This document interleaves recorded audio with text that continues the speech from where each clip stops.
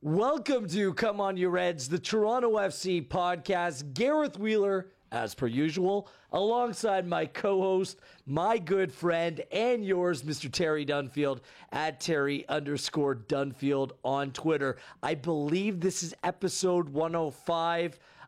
We have plenty to get to this week with Toronto FC for the first time all season dropping back-to-back games. We're going to introduce a new segment on the program and look ahead to this weekend, which should be a celebratory one for your Toronto FC as they take on the New York Red Bulls, as we are officially, we've been saying this for weeks, but we're really officially within touching distance of the Supporters Shield. Good morning, Terry. How are you? Good. Great.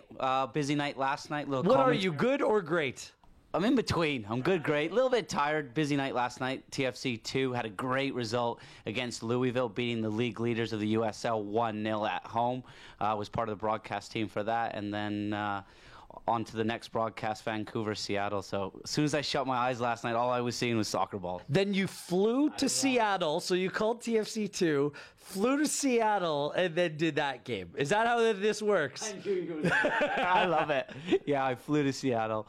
You could actually see me at the back of the Dan and Jay show. Jay and Dan? Jay and Dan. On TSN? Just going back behind the back of the set after calling the game. Nice. TSN has the technology to transport people from one location to another. Technology, baby. Hot tub time machine. You wish that you had. I wish I had a hot tub time machine. My week, I'm not gonna lie to you, Terry. It's been pretty crap, and I don't want to get into too much of my personal side of things, but I've been having this toothache since May, like literally since May. It turned out that there was a crack inside my tooth, like it didn't even pick up on the x-ray. So I was in massive pain. I was taking homeopathic remedies all summer long, and they worked up until last week. The pain came back, and on Monday, I had my tooth extracted. I had my right back molar taken out. You see that? Wow. Well, you have a big hole in your mouth. Nice. Dude, and like, I'm not a big dentist guy. And it was like, so is it last minute surgery type thing? I never had two tooth problems in my life. I called them Monday morning. I'm like, I cannot deal with this pain anymore. So they had me in. You look like a hockey player. I don't look swollen. I think I look fine. But they froze my mouth. And then he tries to start pulling it. I'm like, oh my God, I'm just dripping sweat because this is a tense scenario. I'm awake, and he's like, oh, I can't get it out. But he has like calipers in there or something? No, just like, they were just in my mouth. And they're like, well, we can't get it. Is this a dentist off Yonge Street, or is this like a legit dentist? Well, it is off Yonge Street, but like, it's also a legit dentist. So he comes out and saws my tooth in half as I'm still awake, saws my tooth in half, and then takes out one side and the other side. Just yanks it. That was a pretty big tooth. It's my back molar. And do you know what the worst part about it all? I bring it home, I put it under my pillow, and the tooth fairy didn't even come. I thought the tooth fairy would have come twice. No kidding. So that's how my week started. That was a rubbish joke, sorry. That's not bad. It's early. Yeah. I'm just getting going. So I'm toothless. I'm sorry about that. I'm missing a tooth. Like TFC's attack against New England. Oh, come on. That's better. Well put. So, but I'm still going to show a little bit more bite going forward, much like TFC's attack this weekend against and like New York it's been all season. Or New York Red Bulls. So enough about me. Let's get into the team. Let's get straight to it. The tooth's good now, though? Everything's fine? I'm a little sore. Yeah? A little sore. But I'm okay. I'm a gamer, you know? I'm a bit sore, too. We had a Kia training ground, a wonderful event. It's the 4th year running now, Holland and Bloorview Charity Day. And it's a 6-a-side tournament, local companies. It was hot. That happened Monday. It was north of 40. On the turf pitch. It was hard. I got to the semis this year. I was playing for Rogers. Lost to a last-minute goal. Won it last year with Cisco. Chris Posniak, TFC 2 assistant coach. He won it with Cisco. It was quite cool. They did a celebrity draft. This was my thing, okay? I would not have played because I want to go where I got drafted. I was like Sidney Crosby. Let me get to Okay, it. no, but I never even got an invite out to this tournament. What's going on here? It must have got Is my lost number in the lost mail. in the mail? Like, yeah. I, Maybe they sent you a page. Okay. Just, I used to have a pager back in the day. Really? That's why they call you Big Cheese. And then you just put in the numbers and you just end up paging people boobies all the time because that was the only word that you could spell on your pager. Boobless. Yeah, that was it. I always wonder how pagers work, but then you had to get to a phone, payphone, Bruce Willis style. A regular landline phone. I had a Right. pager all through high school. It wasn't just for drug dealers, just for nerdy kids like me too. So. What about you used to wear a the cool headbandana around your wrist? Talk me did. through that quickly. No, we're jumping all over Okay, the place so here. I think that's pretty cool. We got to keep it focused. So the tournament went well. You were drafted first overall. Yeah, Sidney Crosby. Tons of money was raised for Holland and Bloorview. Wonderful event. And thanks for everyone that partaked in it. And each year it's just getting bigger and bigger. And there's talks that MLSC Foundation is going to join up with the tournament again next season. Good stuff. Wow, it was a charitable week. On Saturday, I spoke at the Road Hockey to Conquer Cancer in benefit of the Princess Margaret Cancer Center. So look at us we're good citizens, proper citizens of this fine city of Toronto. TFC went into New England. It was like last week's podcast, we were fresh off the Montreal Impact loss, which I think we were stunned a little bit by the way the game played out, Terry. And the fact that, yes, it was a difficult schedule. Yes, you're going up against a desperate team. But to concede that many goals on home field, I still think we were kind of shocked about the way that things transpired. Especially the way it played out and the goals TFC conceded. They were so uncharacteristic and a lot of compounded individual errors, which we haven't seen this year. And we saw a really hungry team, the Montreal Impact, come into town, and they took advantage of the gifts that TFC gave them. And good character from TFC in the second half to fight back. And at 5-3, had a couple of opportunities to potentially make it 5-4. If one of those gets in, I think it's a real exciting finish. I just wanted to point that out because the context of last week's games, it was very difficult for Toronto FC. Playing on the West Coast in Los Angeles, coming away with the 3 points, however, flying back, playing a desperate team in the Montreal Impact, playing their rival against a team that's fighting for their lives. And then Saturday, on short rest, you take on a team that didn't play a midweek game in the New England Revolution. They're a team that just fired their manager in Jay Heaps, bringing a man that you're familiar with from your time in Vancouver and Tommy Sowen. And another team, just like Montreal, fighting tooth and nail for their playoff lives at that point. You're playing on turf. You're down men, short rest. It was like the context wasn't great heading into that matchup. And context matters. It really does. And you can hit teams in MLS at the right times and at the wrong times a little bit. And the last 7 days for TFC have been difficult. Also, no Javinko, no Altidore as well. So it's been difficult. And the long trip to the West Coast and then back, it's like flying to Europe. And that really zaps the players. And, I don't want to make excuses for the team, but that, I think, for me, is a big factor. There were a bunch of changes to the side that Toronto FC played against New England. Clint Irwin came in for a game, spelling Alex Bono. Vanny made sure to tell everyone that Bono still is number one goalkeeper, but to get Clint a game, I think that was smart coming off the Montreal performance. The fullbacks became proper center halves in Beitashour and Morrow dropping to the back three, replacing Mavinga and Zavaleta. Mavinga has a little bit of an abdominal issue that he was resting over the weekend. Eric, like myself, had a dental procedure done. That meant that Hasler and Edwards came into the team. Also, Victor Vasquez made his return to the starting 11 coming into the midfield. So still a strong team. And I thought over the first 45 minutes, it wasn't the most free-flowing, entertaining style of game that you'd want to see. That turf oftentimes holds up the ball. It's a little slow. It's a little sticky, Terry. But to keep New England scoreless, a team that absolutely owns you at Gillette Stadium, I thought the first half went by the book, and that was something that Toronto FC would have been happy with coming, away 0-0 through 45 minutes. Yeah, I think so, especially on the back of the Montreal result. I think it's important that you get through that first 10, 15 minutes unscathed and then go from there. I think the Clint Irwin change was penciled in from months ago. I think Greg Vanney would have looked at the schedule and seen when you could get Clint Irwin a chance. And I thought when I saw him in the lineup, I wasn't too surprised, and I thought it was the right move, just protecting Bono a little bit. It was interesting to see Beitashour and Morrow play alongside Moore. I thought they did quite a good job. It's not easy dropping back into that position, again showing their versatility and their game intelligence as well. I'm with you. I think that if you want to play Hasler a little bit more, and we'll talk about Nicholas Hasler in a few moments, but if you want to play him a little bit more, Beitashour can drop back and slot into that right side of the three. He can do. I still think when everybody's fit, Zavaleta and Haglund, I think they're better options on the right side of the three.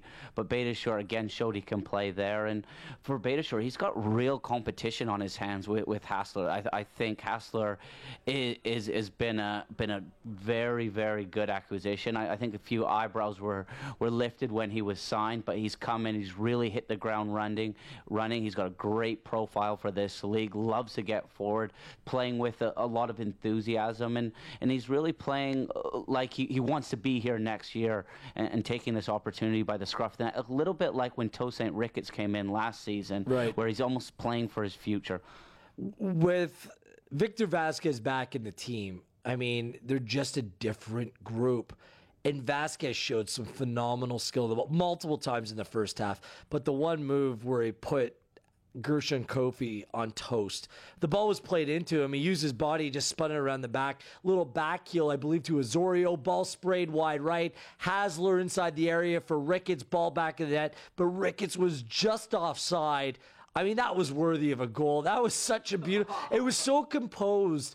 And he makes it look easy, doesn't he, Terry? Jeez, I'm so glad you brought that up. And I was cheese on toast. I was at an event at the Ontario Soccer Centre this weekend, an identification one, scouting players for the academy, and I wasn't able to get home to watch the game, so I watched it at a Firkin pub up in Vaughan, and I remember watching that trick that Vasquez did, and I shouted out, "Behave, son!"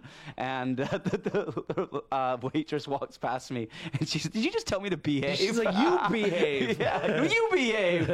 But yeah, it was unbelievable, sublime skill, and he did it a couple times in the game. He's got eyes in the back of his head. He knows where everybody is in and around him, and he's also got the technique to back up that vision. So good. And I felt a little bit sorry for my mate Gershon Kofi. I played with him in Vancouver.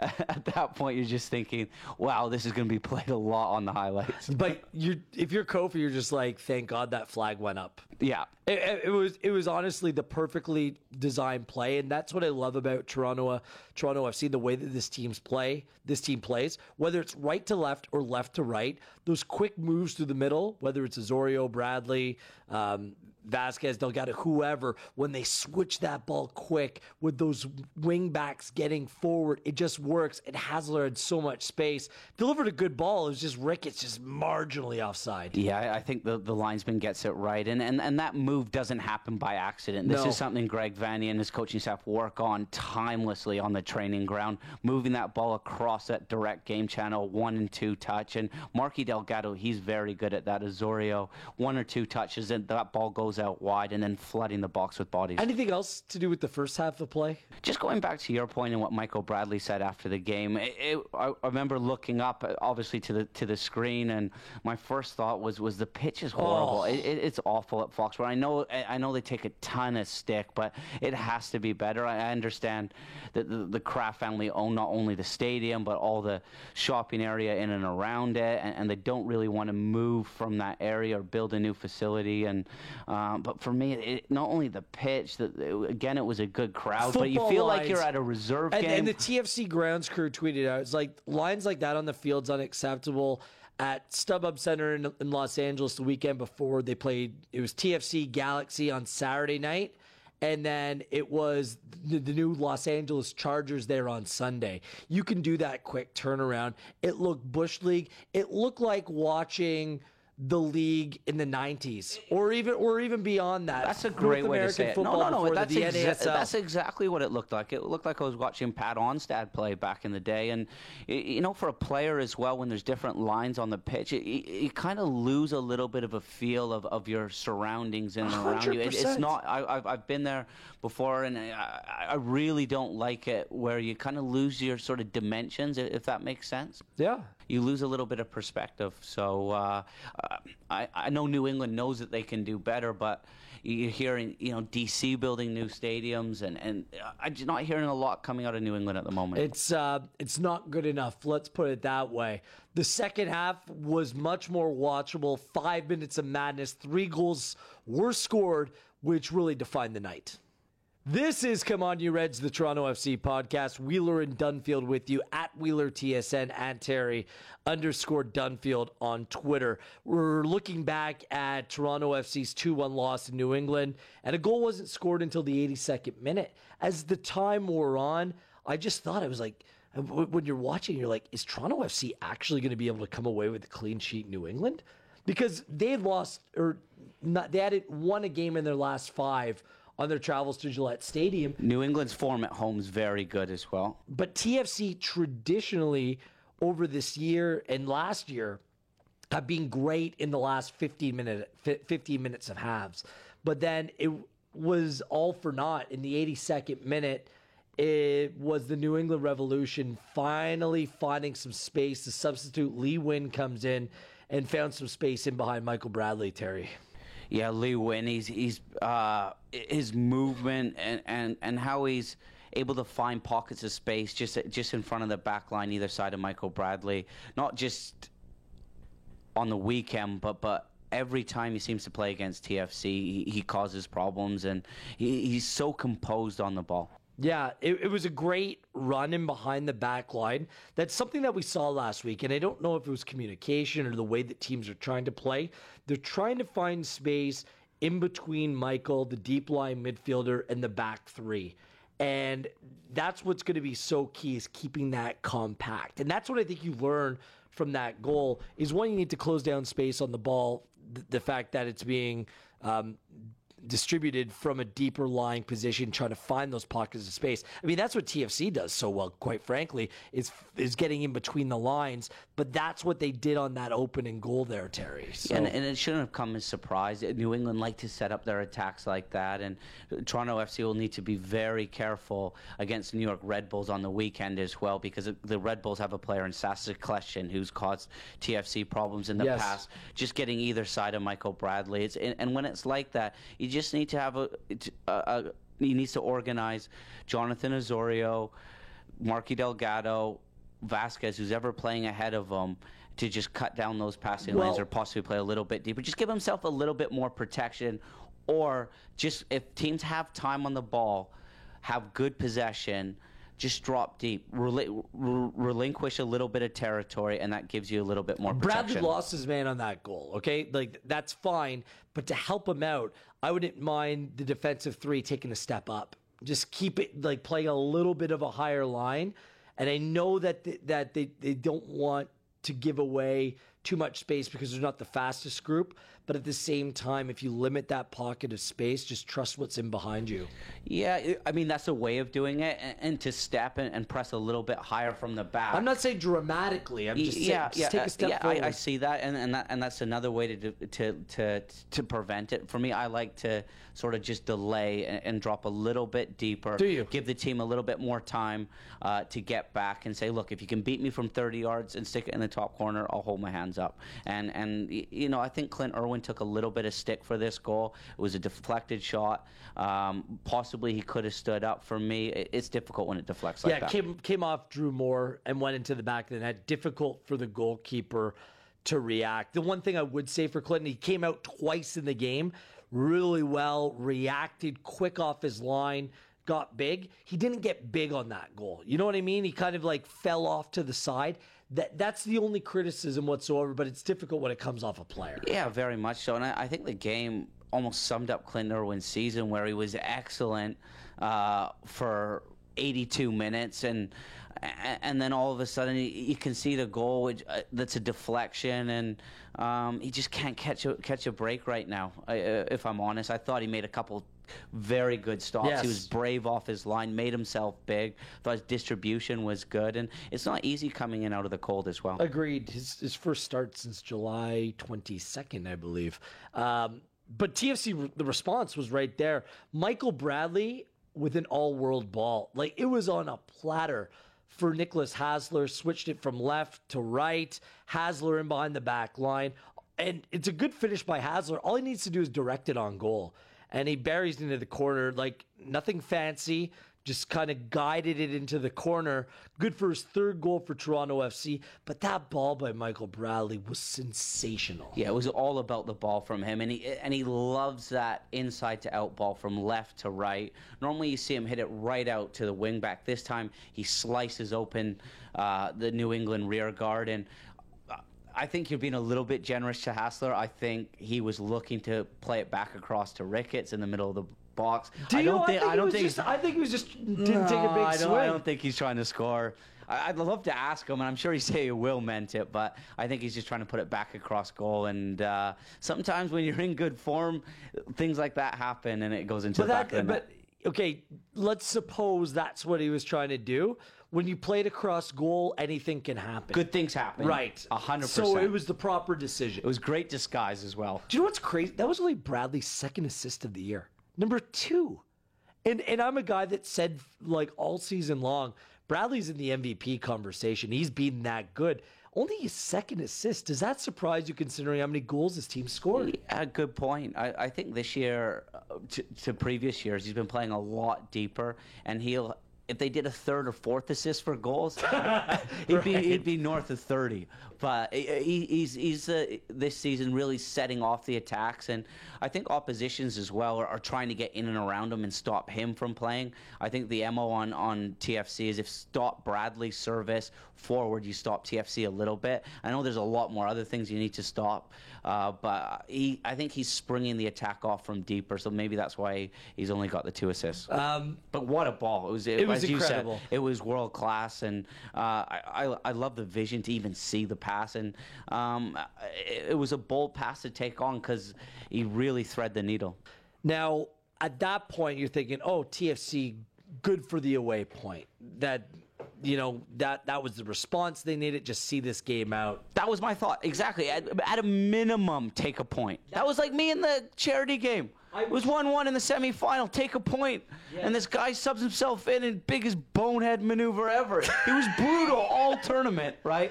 If you've been awful all tournament, at least just stay on the sidelines, and then you can say, you know what, I'm going to the final with my team, or at least we're going to penalties. Know your role. He comes in, know your role. He comes in, tries to be an absolute hero, subs himself in, takes out R. Drew Moore of the charity tournament, and then goes and stands at left wing. You could have driven a double-decker through our back four, and you wouldn't have seen it. He cost us a tournament, and I've been running around as much as I could, Sidney Crosby, and now I'm out of the tournament watching. It was horrible. Terry making it about himself yet again. That's as fired up as you've ever been about losing in a charity tournament. I'm the Javinko of the charity circuit in Toronto. I think you're overrating yourself, but we'll leave that alone for now. Let's get to the game-winning goal conceded. 87th minute, 3 minutes. And this is so unlike Toronto FC. They concede, and it will drive the coaching staff crazy. It came from a set piece, a short corner. It comes, slow reacting, ball played to the far post, and the athleticism of Kamara on full show. Like, Drew Moore, other defenders were there, rose up to challenge for the ball, but Kamara has springs. He has Ricketts-like springs, gets up. Irwin a little bit slow to react, but proper header into the corner, game-winning goal for the New England Revolution. Yeah, once that goes in, it was definitely a blow. It was a kick in their stones, as they say in England. And again, I think TFC know all about about Kai Kamar's threat in the air. It's no surprise. He's probably has the best vertical in the league for any attacking player. Comes from a little bit of a standing jump. I think Irwin could have moved his feet a little bit quicker and gotten over, if I'm being super critical. But you don't want to concede from set pieces. This is something the team's really done well at this season. Dan Kalishman, he's one of the coaches here. He looks after defensive set pieces. The team's been immaculate, and especially concede right at the end of the game when you put so much effort into a game, and it would have been a good point without Altidore and Giovinco. Yeah, so they fall to New England. New manager, Tommy Sohn. Your thoughts? Anything? No? Want to leave it alone? You're biting your tongue here. Okay. That's fine. We'll move on. He moved me on from Vancouver, and it was awesome that I came to See, Toronto. this is what I want. Rant! But you know what he did? He came into the changing room as a manager, right? He slithered down from GM, and he was... Slithered. Okay. And he needed to make an impression on the changing room. So he's like, right, what can I do? Who can I move on? And, we'll move Dunfield on. And... He moved himself. He got moved on 3 weeks later. Right. But you know what? Fair play to him. He's moved up again from assistant. So if I'm ever a first team manager in the MLS, I definitely will not be hiring him. But it seemed like the players played for him. And all the best to him. Didn't last night, got rinsed by Orlando City. We'll leave that alone for the time being. But Toronto FC, because they were unable to come away with a result, the Supporters' Shield has not been clinched as of yet, and based upon last night's results, two teams can still technically catch them in the standings. Just quickly, Terry, the first time all season Toronto FC's lost 2 games in a row, and the streak of like 8 games out of 9 that they'd score 3 goals or more, that comes to an end as well. Yeah, and I think, if I'm brutally honest, I think TFC missed the threat of Giovinco and Altidore.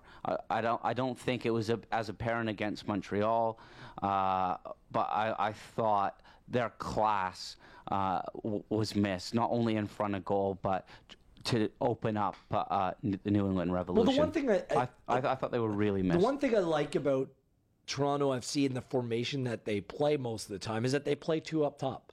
And they can get away with playing Vasquez off Ricketts. Like it still works to a certain degree, but I think it just works better when you really play that 3-5-2. It does, and with Vasquez and Ricketts up top, to get up the pitch, it has to be total football. You can't go from back to front quick. Right. Ricketts is always playing on shoulders, looking to run in behind. When balls come up to them, it doesn't stick as much as it might do with Altidore up top.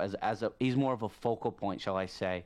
And when you need to sort of go route one and need someone to hold that ball up, that's where Altidore is so good. Having said all that, Ricketts has been different class in stepping up. Any concerns coming from those 2 games? Like I honestly chalk it down to it was a difficult week based upon context. You had all kinds of squad rotation.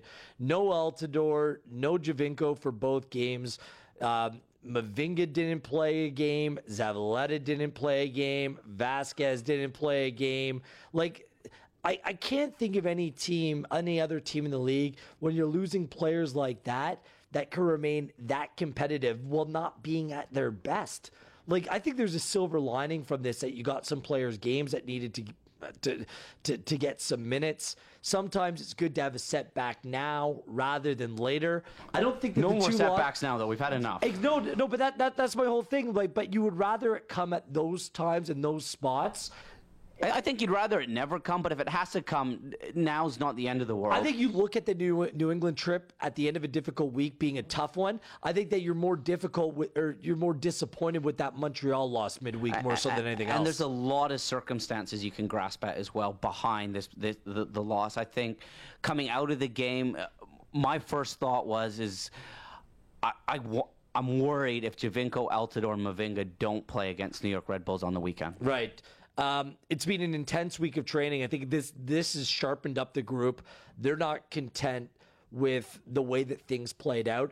And the best news for this team is everyone is basically in training. Giovinco's been doing a little bit of work on his own. He is still questionable for Saturday's game, but he has not been ruled out.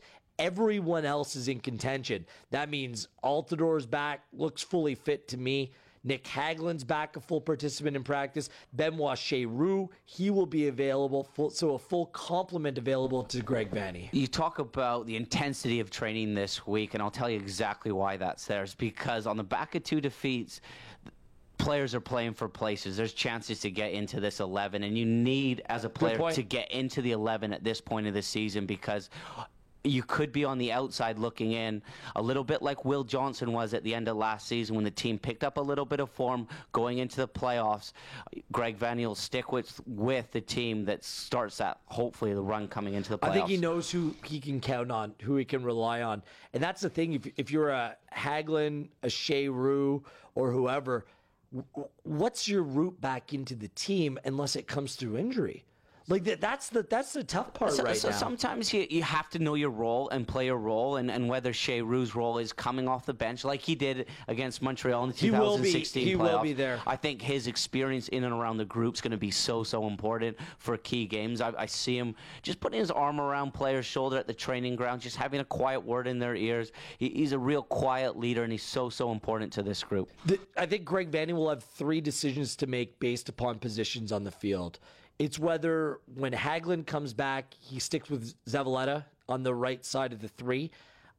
It's who to play at the right wingback position, Beitashour, Hasler. And I think now there's a conversation in central midfield, whether it's Delgado or Osorio, when you play your so-called best 11. Based on Osorio's play, he's been great over the last month. Yeah, those are the 3 conversations. He's really stepped up, not only for TFC, also for Canada. And I think he's working harder 2 ways. He's working hard to track back. Tactically, he's very astute, which flies under the radar a little bit. And I don't think he could have done anything else with the minutes he's got, and he's really taken the opportunity with 2 hands. But what I will say is Marky Delgado adds a nice dynamic threat to the midfield with Vasquez and Michael Bradley. He complements those 2 a little bit better for me. I think Cooper's still struggling for form. Out wide, I think that's the biggest decision Greg Vanney has to make. Does he go with the experienced Beitashour that knows the system down to the ground, reliable, so consistent, or does he go with the powerful, hard-running Hasler who's come in? He's got goals in his game, and I like his ability to come inside off of the right. So tough decision to make. And I'll say this though: Beitashour, Zavaleta, and Delgado. It's not anything that they've done wrong. It's that there's very good players pushing for those positions. Competition for spots. That's all it is. And it might be a matter of who works best for what opponent or what game, what scenario. Very good point. But I mean, I was here at Kia Training Ground this morning just after 7 and walked past the first team office, and Greg Vanney was in, as he always is. He's always one of the first in and last to leave, and he was looking up at his board, having a good think about what he's going to do this weekend. And that's all the manager loves, that, a headache for his selection. We will look ahead to the match against the New York Red Bulls and a brand new segment coming up next. You can help us name the segment. That's up next right here on Come On You Reds. Gareth Wheeler, Terry Dunfield with you at Wheeler TSN, at Terry_Dunfield. This is Come On You Reds. A full slate of games last night, Wednesday. We record this podcast Thursday morning in Major League Soccer play. Atlanta United keeps on rolling, steamrolls the Philadelphia Union as this late season home field advantage continues to play to their advantage. New York City FC, David Villa started the game on the bench. Jack Harrison with the winner over a listless Montreal Impact Very side. Disjointed Montreal Impact. And there was... Back down to earth. There was reports out of New York, as ironic as that might sound, that Nesta's coming in to take Biello's job. I don't think that helped either. And there was just... they were all over the gaff, Montreal, and I think... I think that's the Impact are in tough to make the playoffs. Well, I mentioned that those 2 games because of those results, New York City FC and Atlanta United remain in the Supporters Shield mix. Vancouver Whitecaps no more.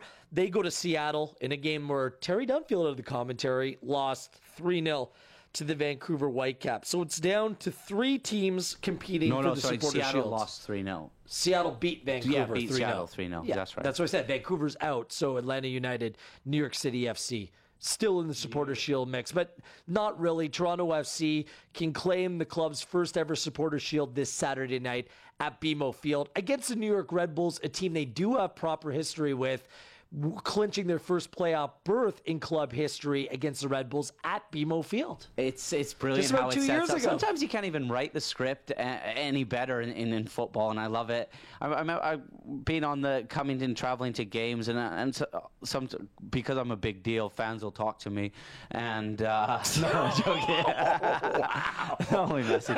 But sometimes speaking with the fans, talk about who TFC, I think it was on when we were playing Columbus. I'm not a fan of this Trillium Cup, as I've said a million times. I think that's a manufactured rivalry. And I'll ask, speak with the fans about who is TFC's rivals. And obviously Montreal comes up, but the next one that always comes Red up Bulls. is the New York Red Bulls.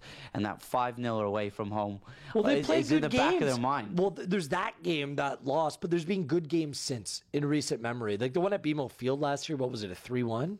Yeah. Or 3-3? The Red Bulls with their high kamikaze press, it leads to open games, and for neutrals, there's so much fun to watch. 1-1 earlier this year. Benoit Cheroux scored the equalizer. Eric Giacometti will join us in a few moments' time to preview that. But I want to introduce a new segment, and I'm leaving it up to the listener what they want to call it. Whether they want to call it Top 5 or High Five. I always like High Five because I think of Borat, right? High five, Chinqui. But we want to make a list of our top 5 whatever the topic is on a weekly basis. That way you can write in, you can participate as well.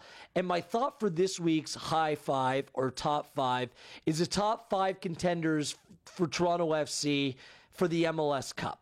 So from 5 to 1, with 1 being the top contender, 5 being a team that's in the mix, but maybe a little bit on the periphery. Who are your top 5 contenders for the MLS Cup, not named Toronto FC? We'll start with me, Terry, and we'll go back and forth. So coming in at number 5, and we can choose from the West, or we can choose any team in MLS. Working our way up to the top contender for the MLS Cup.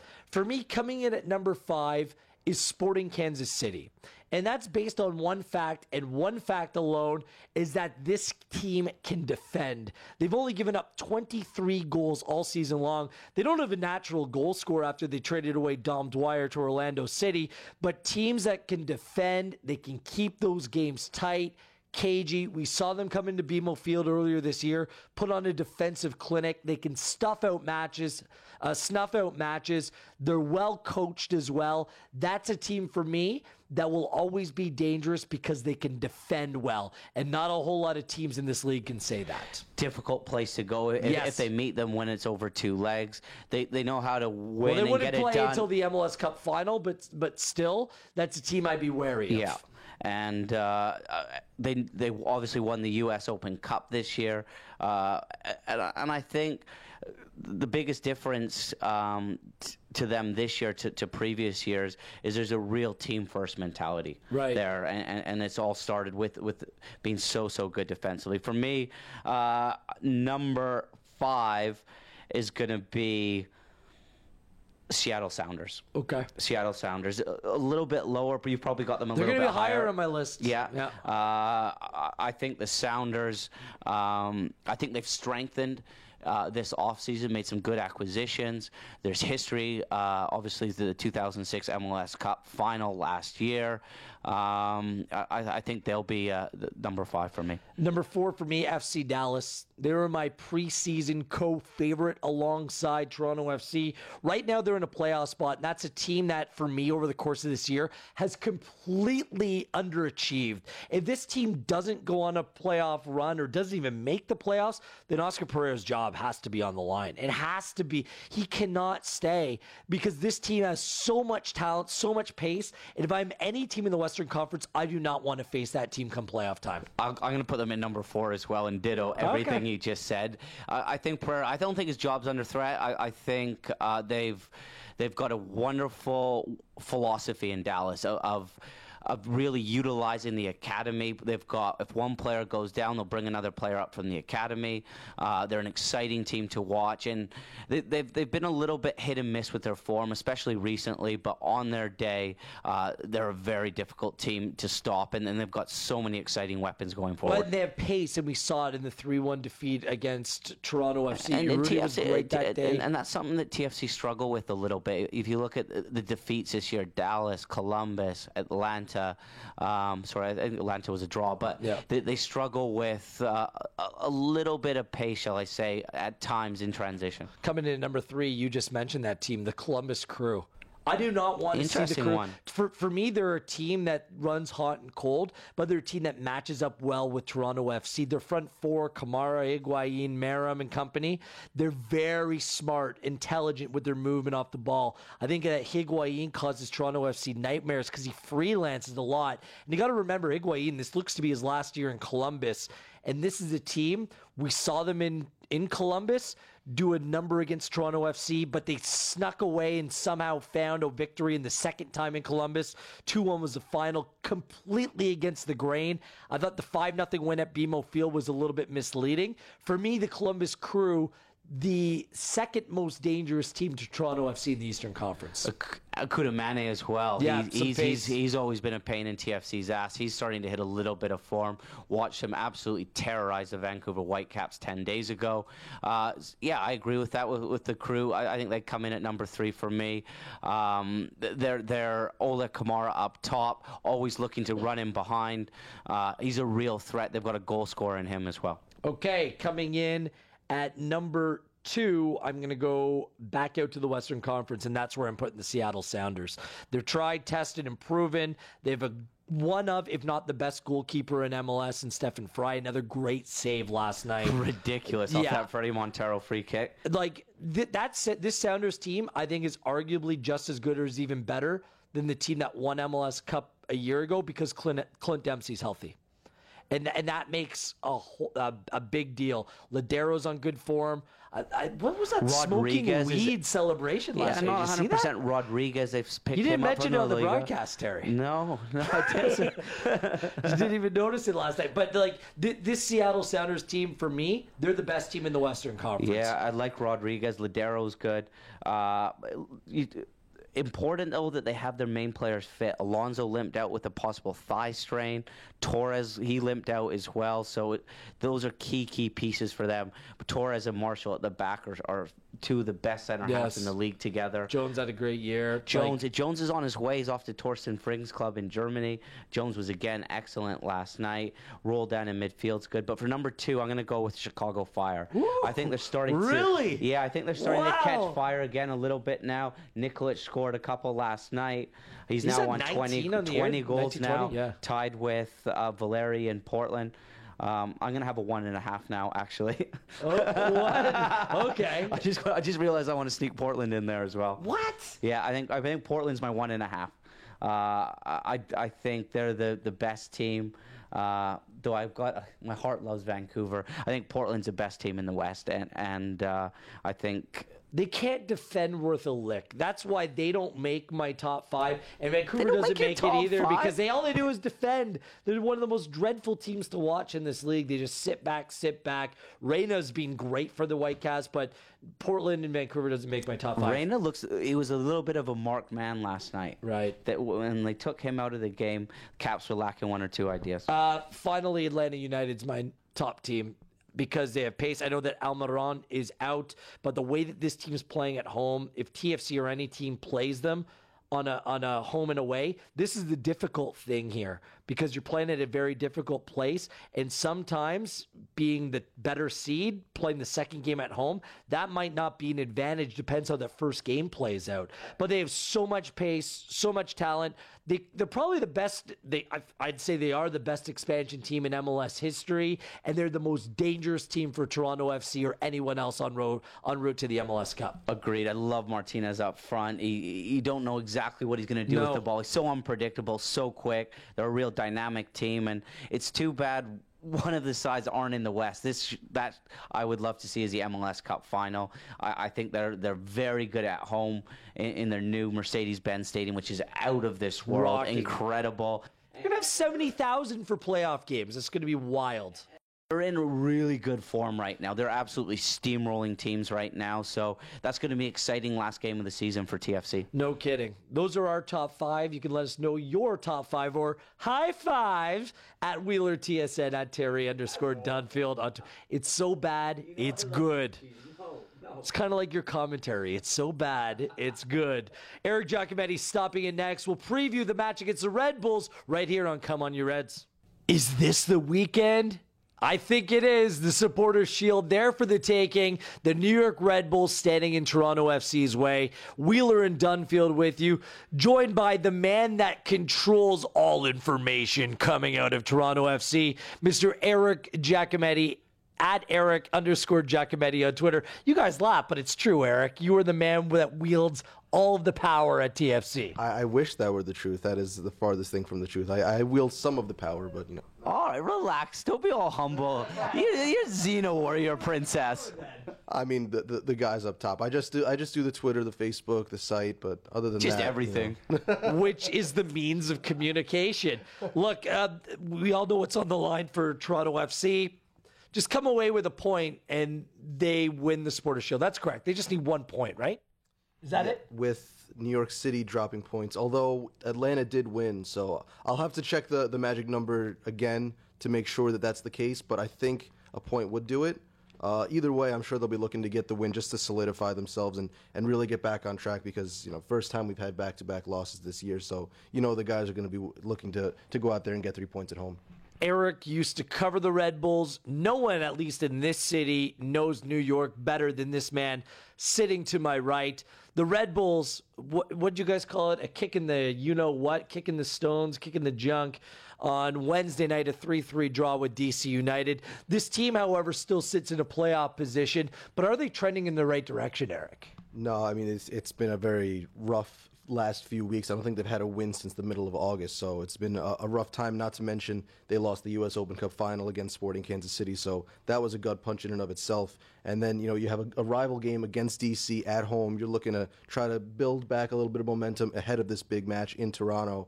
And they, of course, they outplayed D.C. D.C.'s a team that has really nothing to play for other than to play spoiler. They get the lead at the end of the game after coming back 3-2.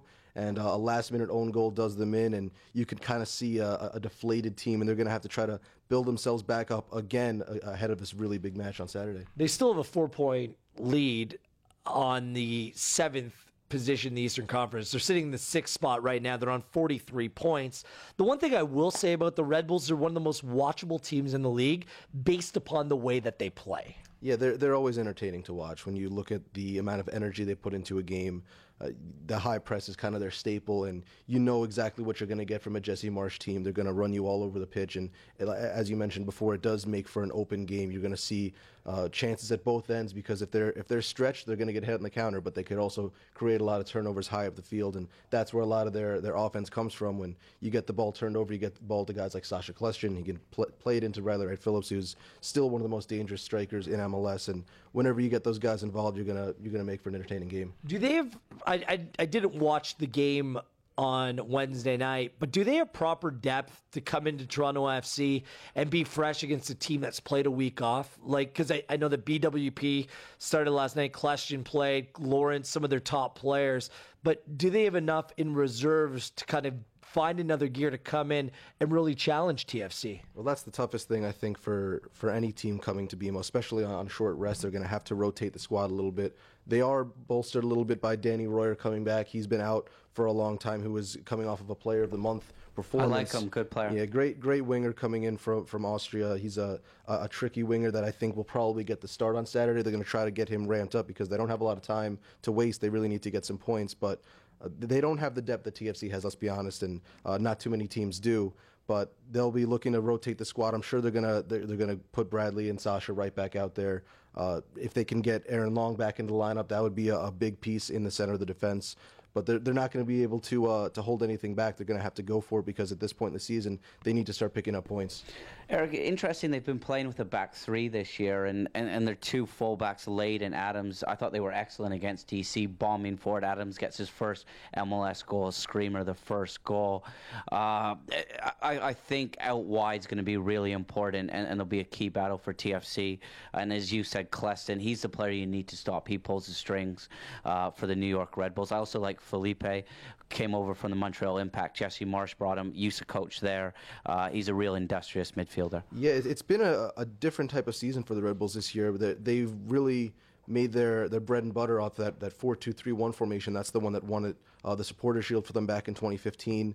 They've tried to experiment with a 4-2-2-2 for the past 2 or 3 seasons now, and it really just hasn't come off. And now Jesse's kind of implemented this weird, like almost a 3-6-1, but they're playing with wing backs that can also tuck in. And you mentioned Tyler Adams. He's my player to watch for this one. He's a tremendous kid. I watched him, growing up through the academy, and part of the reason why they let Dax McCarty go. Yep, that's a big part of it. Is they wanted to get him and Sean Davis some more minutes, and those were guys that were on the outside looking in. They're young kids that are trying to break into the team, but when you have a player like Dax, you can't really bench him. So they tried to do their best to get as much as they could for him. And ironically, now Tyler Adams is playing out in the right back spot because that's where they need him the most. That was my first thought. Yeah, it's strange that he's now playing. At least he's found a position in a right, role. Well, I think he's probably the most versatile player on that team. He could pretty much play anywhere on the field. Wherever you put him, he's going to make an impact. I mean, you saw him score his first 2 MLS goals from the right back position. He's a tremendously talented player with a massive engine, and he's someone to watch out for. Do you think Perenelle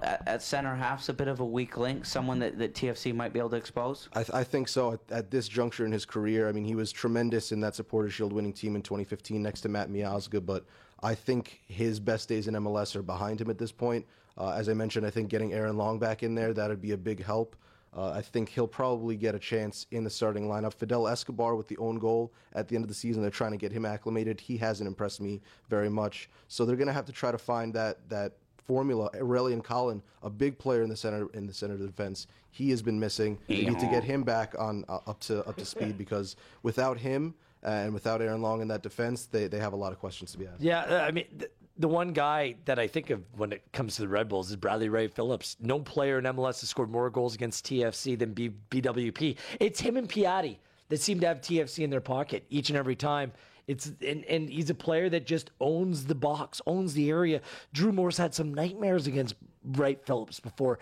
For me, he's going to be the key guy to watch. You still want to concede early because of a Bradley Wright Phillips goal and start chasing the match. Yeah, he always is, and it always shocks me that he's not brought up more in conversations when you talk about the best goal scorers in MLS, some of the best players in MLS. He's been, over the last, he's had a 27-goal season in 2014 and 2016, sandwiched in between a 17-goal season. That's a down year for him. So the fact that he's consistently up there amongst the top players, everyone thought he wouldn't be able to do it without Thierry Henry. He's proving them wrong. He continues to be just one of the most dangerous goal scorers in MLS, and he's someone to watch for. I played with him in the youth team at Manchester City. I lived with his older brother, Sean Wright Phillips. I know him really well. Awesome guy off the pitch as well. Really humble. He's just a pure goal scorer for me. He won't get involved in the build-up. He won't look to link up play.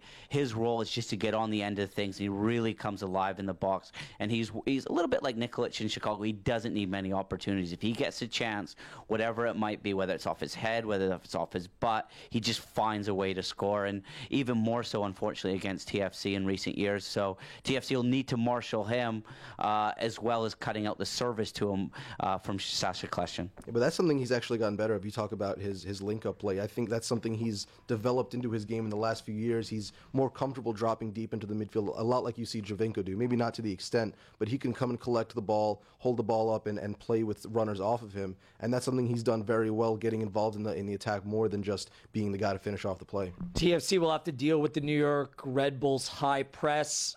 Look, it's a difficult week for the Red Bulls. I think the context is much better for Toronto FC this match. They're going to be healthy. The only question really is whether Sebastian Javinko plays or not. I'm totally cool with him hanging out till the international break is done next week and then bring him back nice and fresh for the final 3 games of the year. You're smirking. Good luck telling Javinko to just chill out. Well, he's been out the how many? The last 3-4 games? So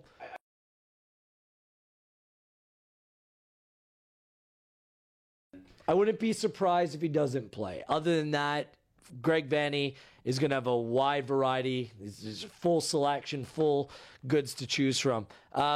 Prediction time. Terry, how do you think it's going to play out? Are we popping bottles? Is Saturday night going to be an epic party night in Liberty Village? I want to eat some fruit off that shield. I'm bringing grapes to the game. Okay. I think they win, and it's the start of a run leading into some good form to the playoffs. Let's hope they're not sour grapes. Oh, sorry. Oh, nice. I like it. I love the classics. I think it's 3-1 TFC. Okay. Eric?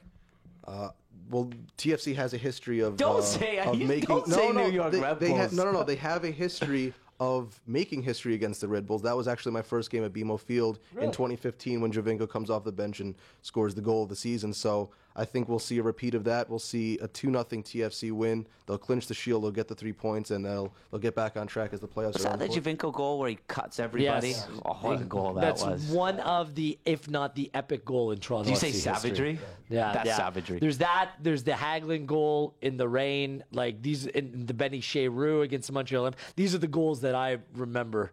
No offense, none of yours come to mind. Sorry, Terry. I'm going to one-up you, Terry. Savagery. 4-1, Toronto FC will beat the Red Bulls on Saturday. Supporter Shield party. Afterwards, hit up Terry underscore Party at Duffield on Wheeler's Twitter. new home he just bought in Leslieville. Party What's at your address? Terry's condo on Saturday night. Eric, what's cooking on TorontoFC.ca, at TorontoFC on Twitter?